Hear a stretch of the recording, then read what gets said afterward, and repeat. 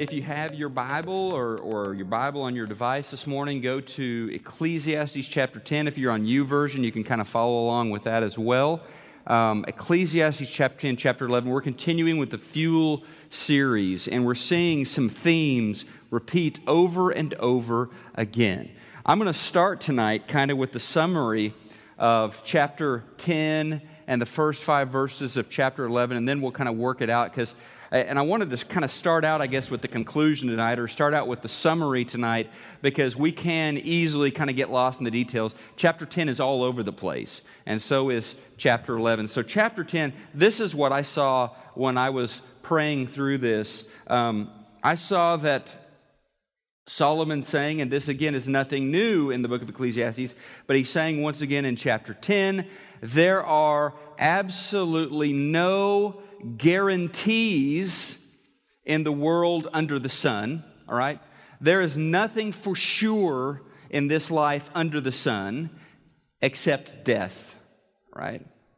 I saw, as I looked and prayed through it, I saw while there are no guarantees, there are paths or there are directions in life that tend toward success, that tend toward happiness, and there are directions or there are paths you can choose that tend toward pain and tend toward failure. All right? No guarantees, but there are certain directions that lead toward more probable outcomes in one direction or another. And then finally, there is a call in the Scripture at the very end today. You'll see it in the beginning verses of chapter 11. There is a call to trust in God no matter what, and to do the best, even though you don't have guarantees in this world, to do your best with the days God has allotted you.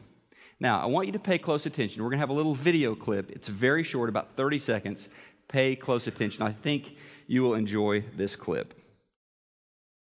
Tell me what you just said. I like you when you give me cookies. You like me when I give you cookies, but you don't like me all the time?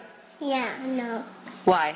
But I like you, only love you again, get cookies from me. Oh, so only when I give you cookies do you like me? Yeah. Oh, okay, I love you. I love you too, but I don't like you all the time. Oh, okay, thanks.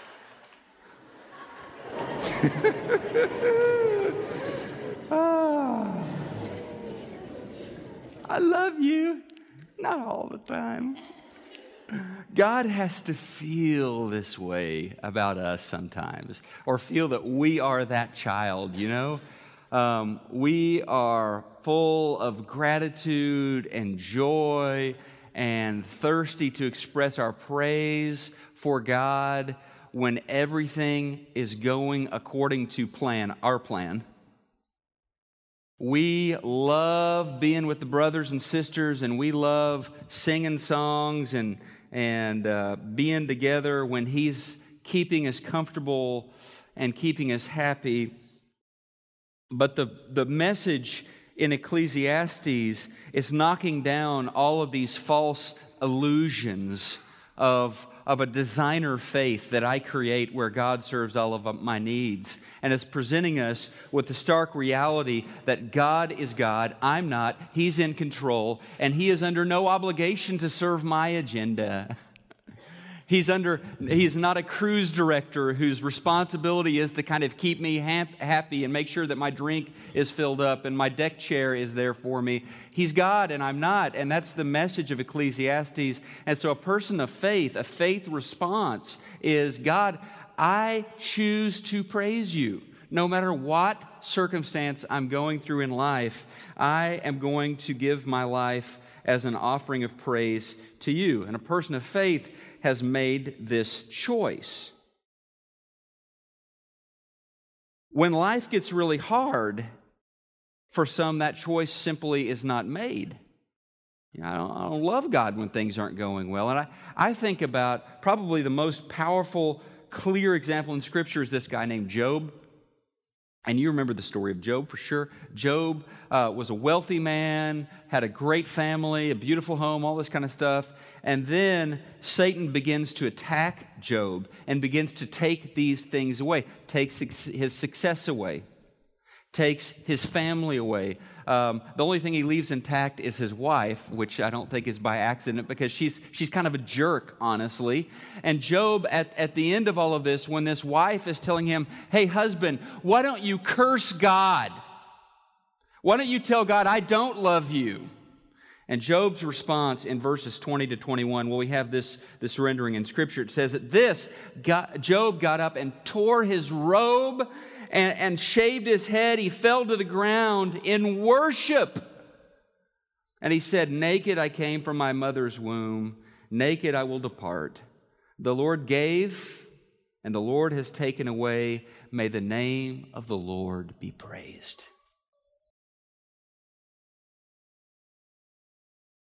So, even though God gives and God takes away, even though there are no guarantees, even for the faithful servant of God, that everything is going to turn out all right, neither Job nor Solomon are fatalistic about this and saying it doesn't matter at all.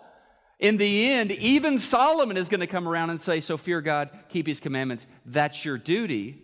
And Job certainly chose to lean on God instead of refusing to worship God. So here's the thing, as we go into chapter 10 this morning, today I'm alive, right? I don't know about tomorrow. Certainly don't know about 10 years from now, but I know today I'm alive. So today, what choices am I going to make? Today, what decisions will I make? Because there are decisions that I will make that will affect not only my life, but the well-being of my family, the well-being in my circle of influence, in my workplace. What are those choices I'm going to make? Because I want to make choices that are wise. I want to make choices that lead towards success, that lead toward blessing for me and the people around me, that lead toward happiness for those around me. I'm alive now. I don't know about tomorrow, don't have a guarantee, but I'm going to make the best with what I've got today. So here we go. Ecclesiastes chapter 10. Solomon is going to be talking about kind of how to make the most with what you've got. Here we go. Verse 1.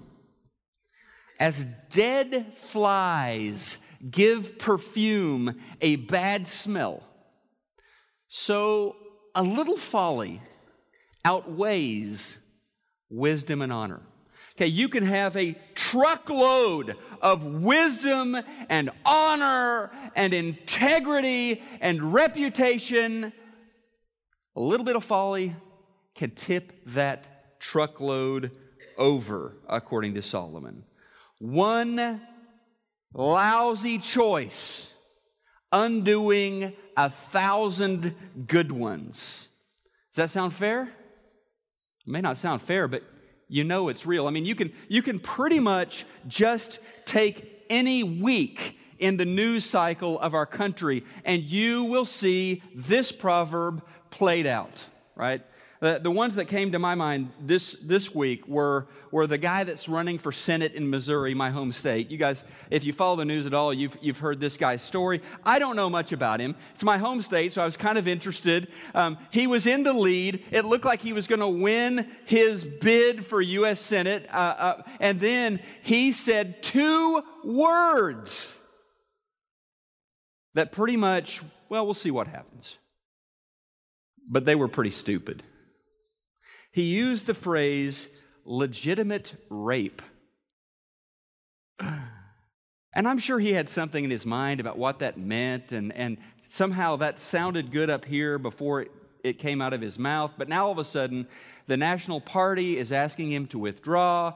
Ex-senators from Missouri from his own party are asking him to withdraw because of 2 words, right? I'm not making a judgment on whether he should win or lose. I'm just saying, there you go. 2 words, and then his career is all of a sudden in jeopardy. Or what about yesterday? You know, a lot of us were watching college football, and they had the first Penn State football game after the Joe Paterno era. What about Joe Paterno? I mean, you want to talk about a living example of a few flies and a bunch of perfume. There it is. Joe Paterno. Up until a year ago, you ask anybody about Joe Paterno and you would have heard words like legend, integrity, longevity. He was the most respected man in football. He built a championship level program. He did it the right way. He made 99.99% of the right choices, and he was going to finish his career off right. In his 80s, still coaching, he wanted one more year. Library on campus, already named after him. Bronze statue of him, already in front of the football stadium. One more year. Covers up for one of his assistant coaches. You know the story. We all know the story. Jerry Sandusky covers up for him. His assistant coach is a child abuser. Paterno was, to some extent or another, involved in the cover-up. The Board of Regents gets together and fires him right before he coaches the last game of the last one of his 46 seasons. Canned. And then a couple of months later, dies. A little folly can outweigh a lot of honor and a lot of wisdom. Well, verse 2. Let's move on.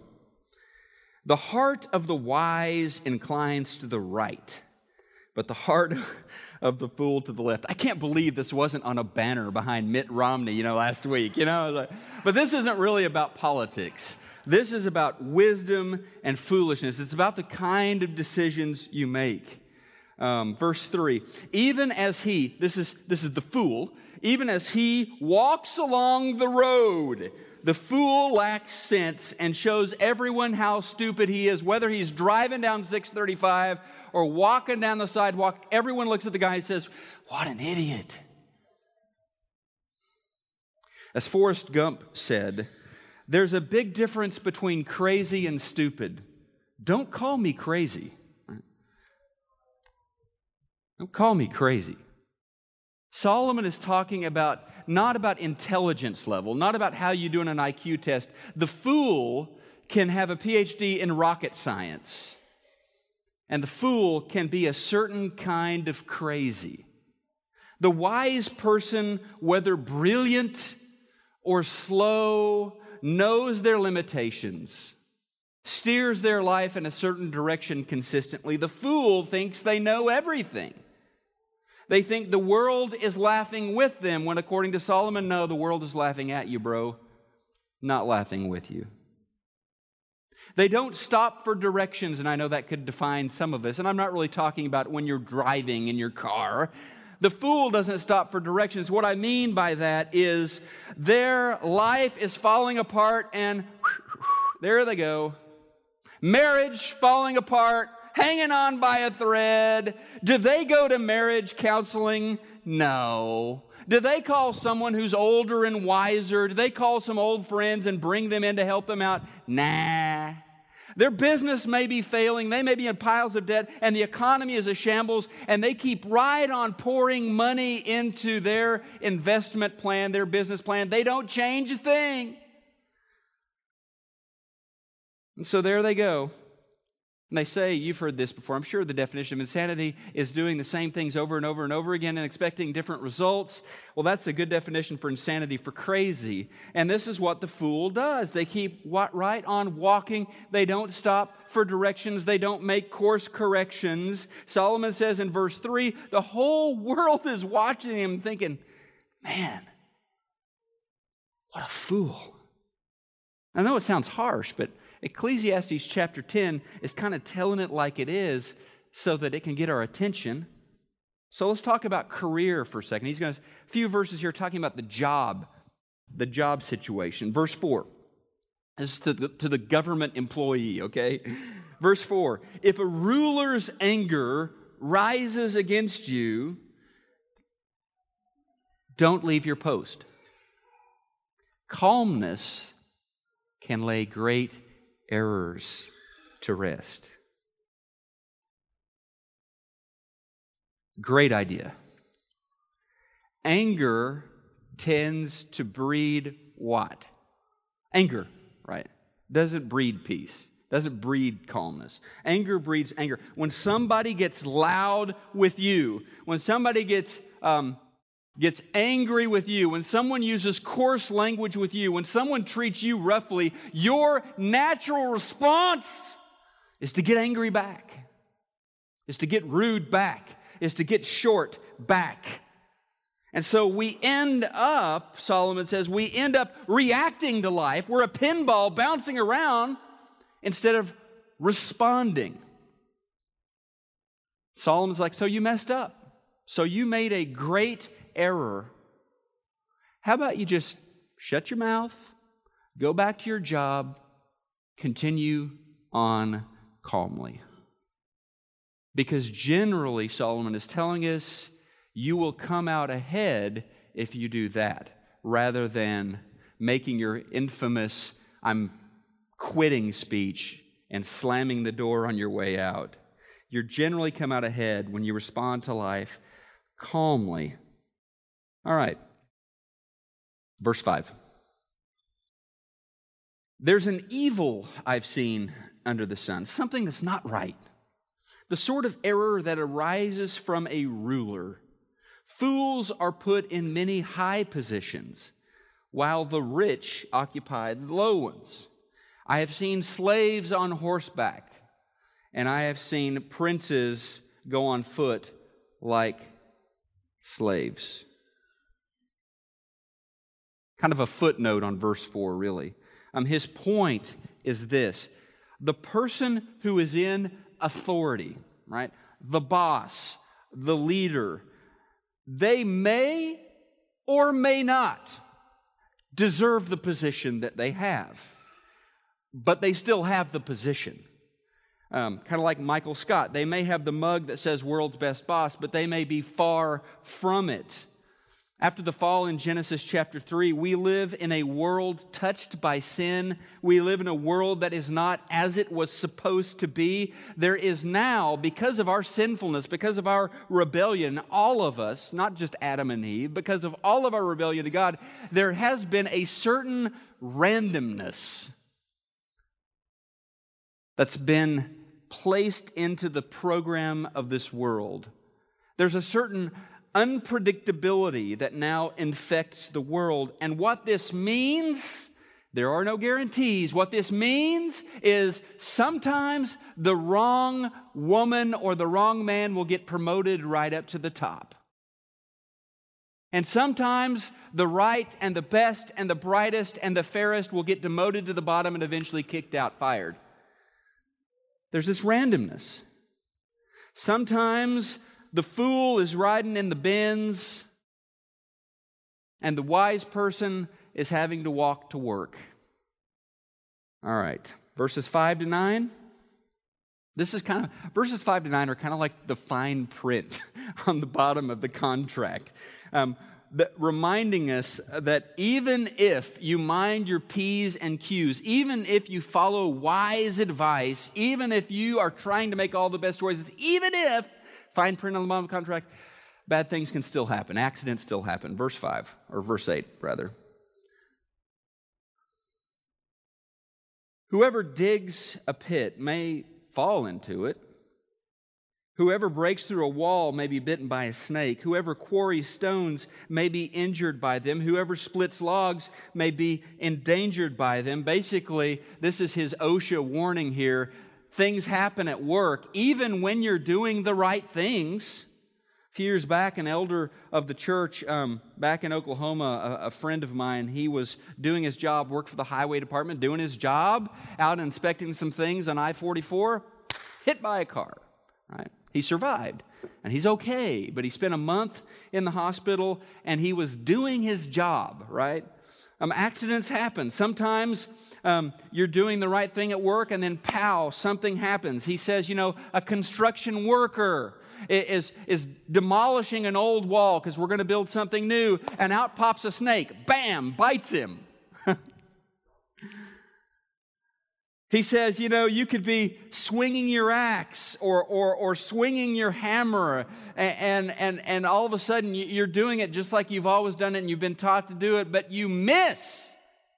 And instead of hitting that rock or that wood, it hits soft tissue. I remember when we were in Brazil, there was a legendary missionary, a great guy. His family had done great work in Campo Grande, Brazil. They left the work there to come back on a short furlough back here in Texas. And he, during this furlough, was riding his bike and got hit by a car and killed. No guarantees. Solomon's saying, hey, no guarantees. Fallen world. And since we're coming across a few Proverbs in the text today, because there's some Proverbs, obviously Solomon loved Proverbs. Solomon wrote thousands of Proverbs. The majority of Proverbs in the Bible came from Solomon. But I want you to know this, as we hit Proverbs, Proverbs are not promises. They're not. Proverbs are not promises. They're certainly not platitudes, kind of empty promises, pats on the head, telling you everything's going to be okay. Proverbs are general principles, okay? And people would memorize these, and the wise person knew the appropriate moment to apply a certain proverb, all right? Let me give you an example. Here's a good proverb, and it sounds a lot like Ecclesiastes 10, verse 4, which we just read, but here's one from Proverbs 12:16. A fool shows his annoyance at once, right? My boss gets angry, somebody gets loud, well, I respond at once. A fool does this, but a prudent man overlooks an insult. So the wise person would know when to apply that proverb. And the principle, it's a principle, it would generally produce good results. Not always, though. So Solomon was big on Proverbs, not so big on platitudes, on kind of cliches, on empty promises that are full of hope but not really tied so much into real life. Now, church people can make this mistake in a big way. We can think that Proverbs and platitudes are the same. If I follow this recipe here, then my life will work out great. Then nothing bad will happen to me. But Proverbs don't say that. Proverbs say, hey, here's a general principle. Apply it under the sun in this world. Generally, things are going to work out better if you follow and apply this proverb, but not 100% of the time. Right? I mean, one of them I've heard church people abuse is this, spare the rod, spoil the child, right? So some people have taken that and said, well, if you parent correctly, your child will automatically turn out great, right? And we've all seen examples to the contrary of that. I mean, if you raise your child correctly, yes, there's a better chance that your child will grow up loving God and being a great dad and a great husband and have a good work ethic. There's a better chance of that. But it's not guaranteed. Okay, and then this one, verse 10, great proverb, verse 10. Love it. If the axe is dull and its edge unsharpened, more strength is needed, but skill will bring success. And this is a theme I see in the text, this smart living, wise living. We would say this today. We would say work smarter, not necessarily harder. That's what that proverb is. Maybe you don't need to swing the axe harder. Maybe you need to take a break and sharpen that thing, right? And I see this. This is kind of the stop for directions here. Occasionally pausing, considering, thinking, praying, asking advice, getting counsel, making some course corrections. Occasionally that is needed instead of just swinging harder, right? I get so busy sometimes, and I know you do too. You can get so frenetically busy and so almost trapped and I'm especially feeling this now that school has started, and there are these activities before school and after school, and there's homework, and you can get so kind of trapped by your routine, and you're just frenetic, and you're just expending all of this energy that you can find yourself swinging harder and harder and faster, and not necessarily keeping the axe sharpened. Well, here's another stop for directions. Well, I think we need to move on. So let's move on. I just think the point here is that to sharpen the axe, to sharpen the tool, a woodsman has to stop all of their activity, spend some time with a whetstone, and work on getting that edge honed. And Solomon says, whether you are a boss, whether you are a mom, soccer mom, whether you are a dad, whether you are a church leader or a business executive, sometimes it's good to cut back on the activity and sharpen what you're doing. Verse 11. If a snake bites before it's charmed, there is no profit for the charmer. I like that. If a snake bites before it's charmed, there is no profit for the charmer. Yeah. If you just launch into a project, if you just start without planning, without getting trained, then, things don't work out well. It's better to have the snake show after the snake has been charmed, right? Not before the snake has been charmed. It's better to cut someone open and do open heart surgery after you've been through medical school, right? That works out better, you know? No guarantees of success with any surgery like that, but certainly the propensity for success is a lot higher when the person's been trained, when they know what they're doing. When the snake has been charmed, the show is going to be more successful than when the snake just starts biting the audience, you know? Fools rush in. It's kind of the point here. One of the liabilities for the fool comes from things they might say. Think legitimate rape, for example. That's one of the liabilities. Ann Landers once said this. I love the stuff that she says. She said, the trouble with talking too fast is that you may say something you haven't thought of yet. All right? Something may just, oh man. All right? So verse 12. Words from a wise man's mouth are gracious, but a fool is consumed, is destroyed, implodes. A fool is consumed by his own lips. At the beginning, his words are folly. That's his starting point. At the end, they are wicked madness. And the fool multiplies words. No one knows what is coming. Who can tell what will happen after him? A fool's work wearies him. He does not even know the way back home. He doesn't know the way to town. So the fool, Solomon says, is a highly efficient word production machine, never lacking things to say, churning out sentences, churning out declarations. A fool multiplies words. A fool doesn't have much of a filter between brain and tongue. It's just raw, half-baked thinking that's churning out all of the time. And Solomon says what we already know, that in the end, a fool can end up doing themselves great harm, consuming themselves, ruining themselves because of what they said. So before, and I'm thinking this week, I'm kind of taking this into my life this week as I'm reading this stuff, I'm thinking, okay, before I hit the send button on that email, and I'm a little angry, and I'm going to let this person know what I think. After I type that email, before I hit that send button, how about I have it should be like handgun purchases. There's like a 10-day waiting period. Like your email program says, no, you can't send this. So you wait for 10 days, you think about it again, and then you hit the delete button. Or worse than the send button is that most evil of all buttons, the reply all button. That one shouldn't really even be there. Continuing to talk about work. How can Solomon talk about work without talking about laziness? Verse 16. Woe to you, O land, whose king was a servant and whose princes feast in the morning. Blessed are you, O land, whose king is of noble birth, whose princes eat at the proper time for strength and not for drunkenness.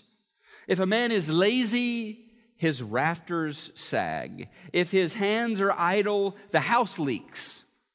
A feast is made for laughter, wine makes the heart merry, but money is the answer for everything. Oh, there's good stuff here, isn't there?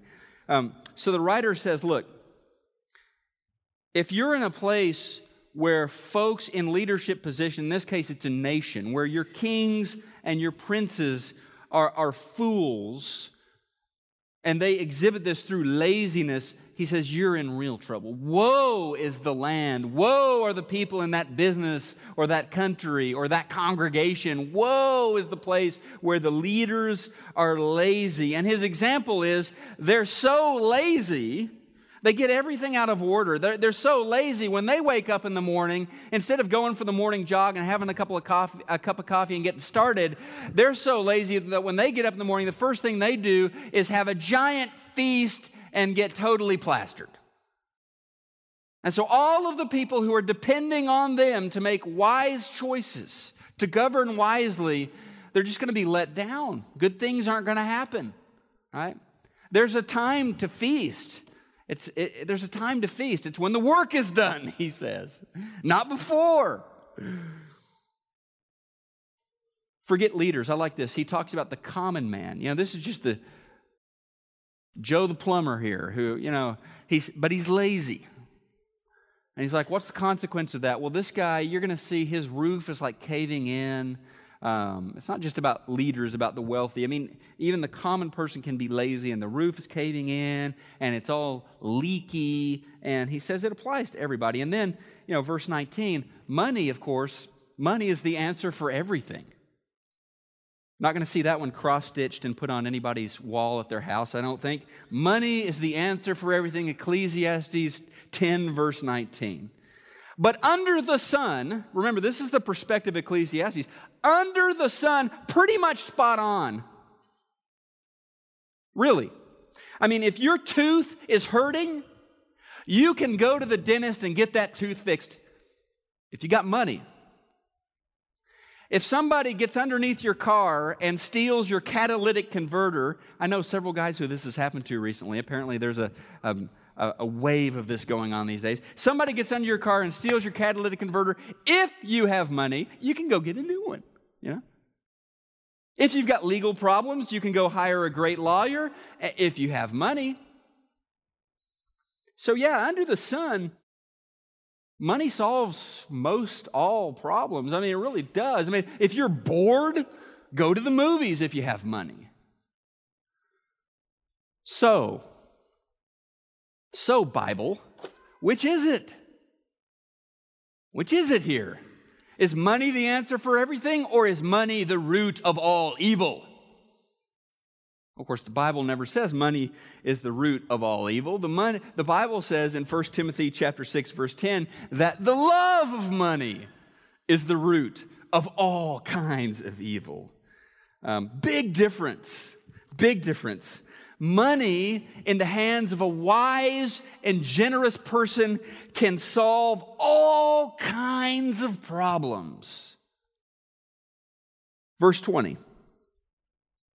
Do not revile the king, even in your thoughts, or curse the rich in your bedroom, because a bird of the air may carry your words, and a bird on the wing may report what you have or what you say. Again, just filter what you say. Be careful. You never know if what you're saying may come back around to you. You never know if an email you send, you think innocuously and securely to a friend, if something is going to get copied and pasted to somebody else. I've had that happen before, and it's not much fun. He says, be careful about what you say. Verse 11, generosity here. Cast your bread upon the waters. After many days, you'll find it again. Give portions to 7, yes, to 8, for you don't know what disaster may come upon the land. If the clouds are, and this, we're getting back to some of the randomness, the unpredictability. If the clouds are full of water, they pour rain down on the earth. Whether a tree falls to the south or to the north, in the place it falls, there it will lie. Whoever watches the wind will not plant. Whoever looks at the clouds will not reap. As you know, the path of the wind, you do not know the path of the wind or how the body is formed in the mother's womb, so you cannot understand the work of God, the maker of all things. You cannot understand the work of God, the maker of all things. Solomon ends up today's text by essentially saying, you don't know squat. God knows everything, and you don't know anything. You can make the best choices. You can invest in the future. You can watch your words. Those things will help you succeed, but you can't know for sure that they will. And in a sense, Solomon ends up by saying we're all fools, in a sense. We're all fools. In a sense, we all woefully lack knowledge. We don't know what's going on today, and we certainly don't know what's going to happen tomorrow. Under the sun, there are no guarantees. But the story that Solomon raises under the sun, the New Testament addresses from above the sun. And in the person of Jesus, God, this unknowable, this mysterious deity, He becomes one of us in the New Testament. Jesus Christ comes from above the sun and is born into the world that He created under the sun for the purpose of saving us, for the purpose of showing us that the meaninglessness, the frustration, and the pain that we encounter under the sun is so temporary, and that there is an eternal world that is far more real and more lasting than the one that we see under the sun. And Jesus tells us not only how to get to heaven, Jesus tells us how to be a people who work in kingdom concerns, reversing the curse from Genesis chapter 3 by joining with God in His redemptive mission. Now, I'm not going to tell you today that we can understand God's love, because Jesus is the incarnation of God's love. He shows us how much, and I'm not going to tell you you can understand God's love because really all of the chaos and the unpredictability in the world is not the only thing we can't understand. The Bible is also very clear. We can't understand the love of God. It is too great for us. In Ephesians chapter 3, verse 19, Paul says, the love of God surpasses knowledge. All right, so it is something beyond intellect. It can't be grasped with knowledge and with facts. It is a relationship. There is a passion, and even then it surpasses us. It goes beyond us. But what we can do is we can respond to God by saying, I'm going to walk in faith. I don't know what's going to happen tomorrow. I'm not really sure why what's happening today is happening. But I'm going to walk in faith. I'm going to trust in You. And I can make the choice. I will trust in God no matter what. I'm going to try to act wisely. I'm going to try to speak wisely. I'm going to do what I know I need to do. The outcomes, the consequences, I'm going to leave that up to God. And you can make that choice.